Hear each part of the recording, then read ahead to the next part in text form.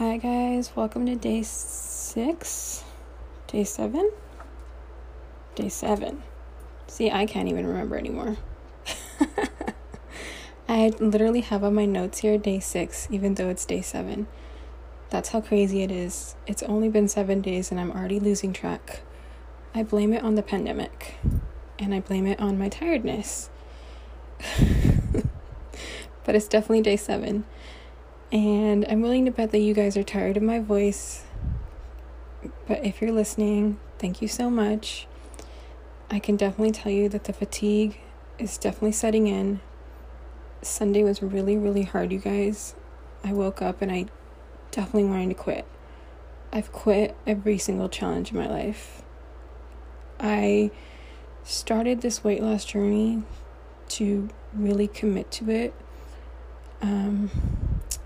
Back in 2018, when I first got engaged, I was like, I have 2 years to lose the weight, because we planned our wedding for this year in January in 2020 at the Taco Bell Chapel.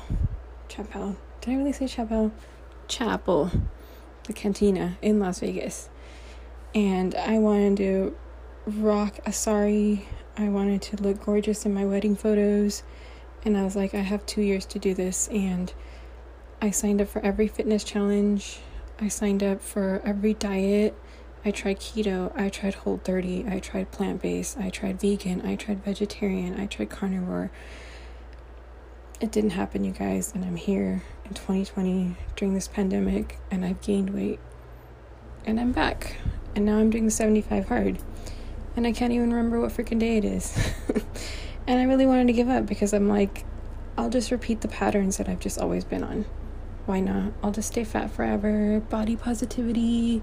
It doesn't matter. But you know what?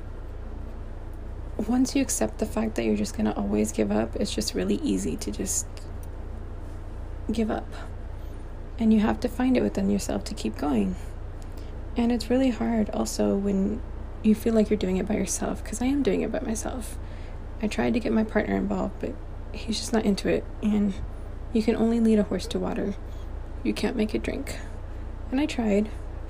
I waited a week for him to be ready, and he wasn't. He's still not ready.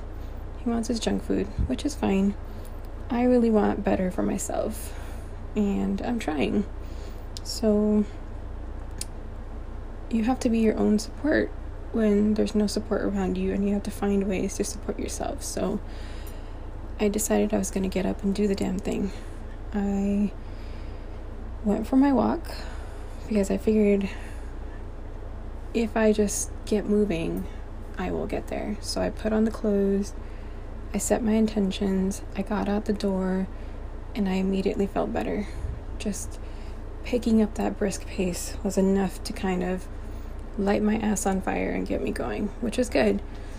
Because then after that, I was able to come back, do some stretching, do some yoga, get it done, drink my water, because I was literally starving and thirsty from this crazy, insane heat, which it looks like the heat wave is gone now, but, we're still dealing with those 90s. And that's enough for your girl to be like, no.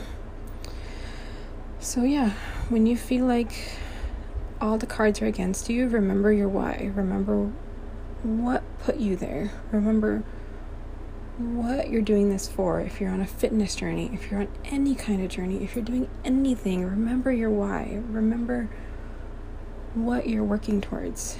Because for me, it's to eventually lose this weight. I'm in the 200s, you guys, and I'm slowly inching forward, inching backwards.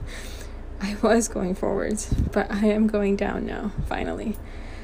And that's the path I want to stay on. So if you're here, thank you for listening to my recap of day 7. I'll be back for day 8, and we'll chat later. Bye.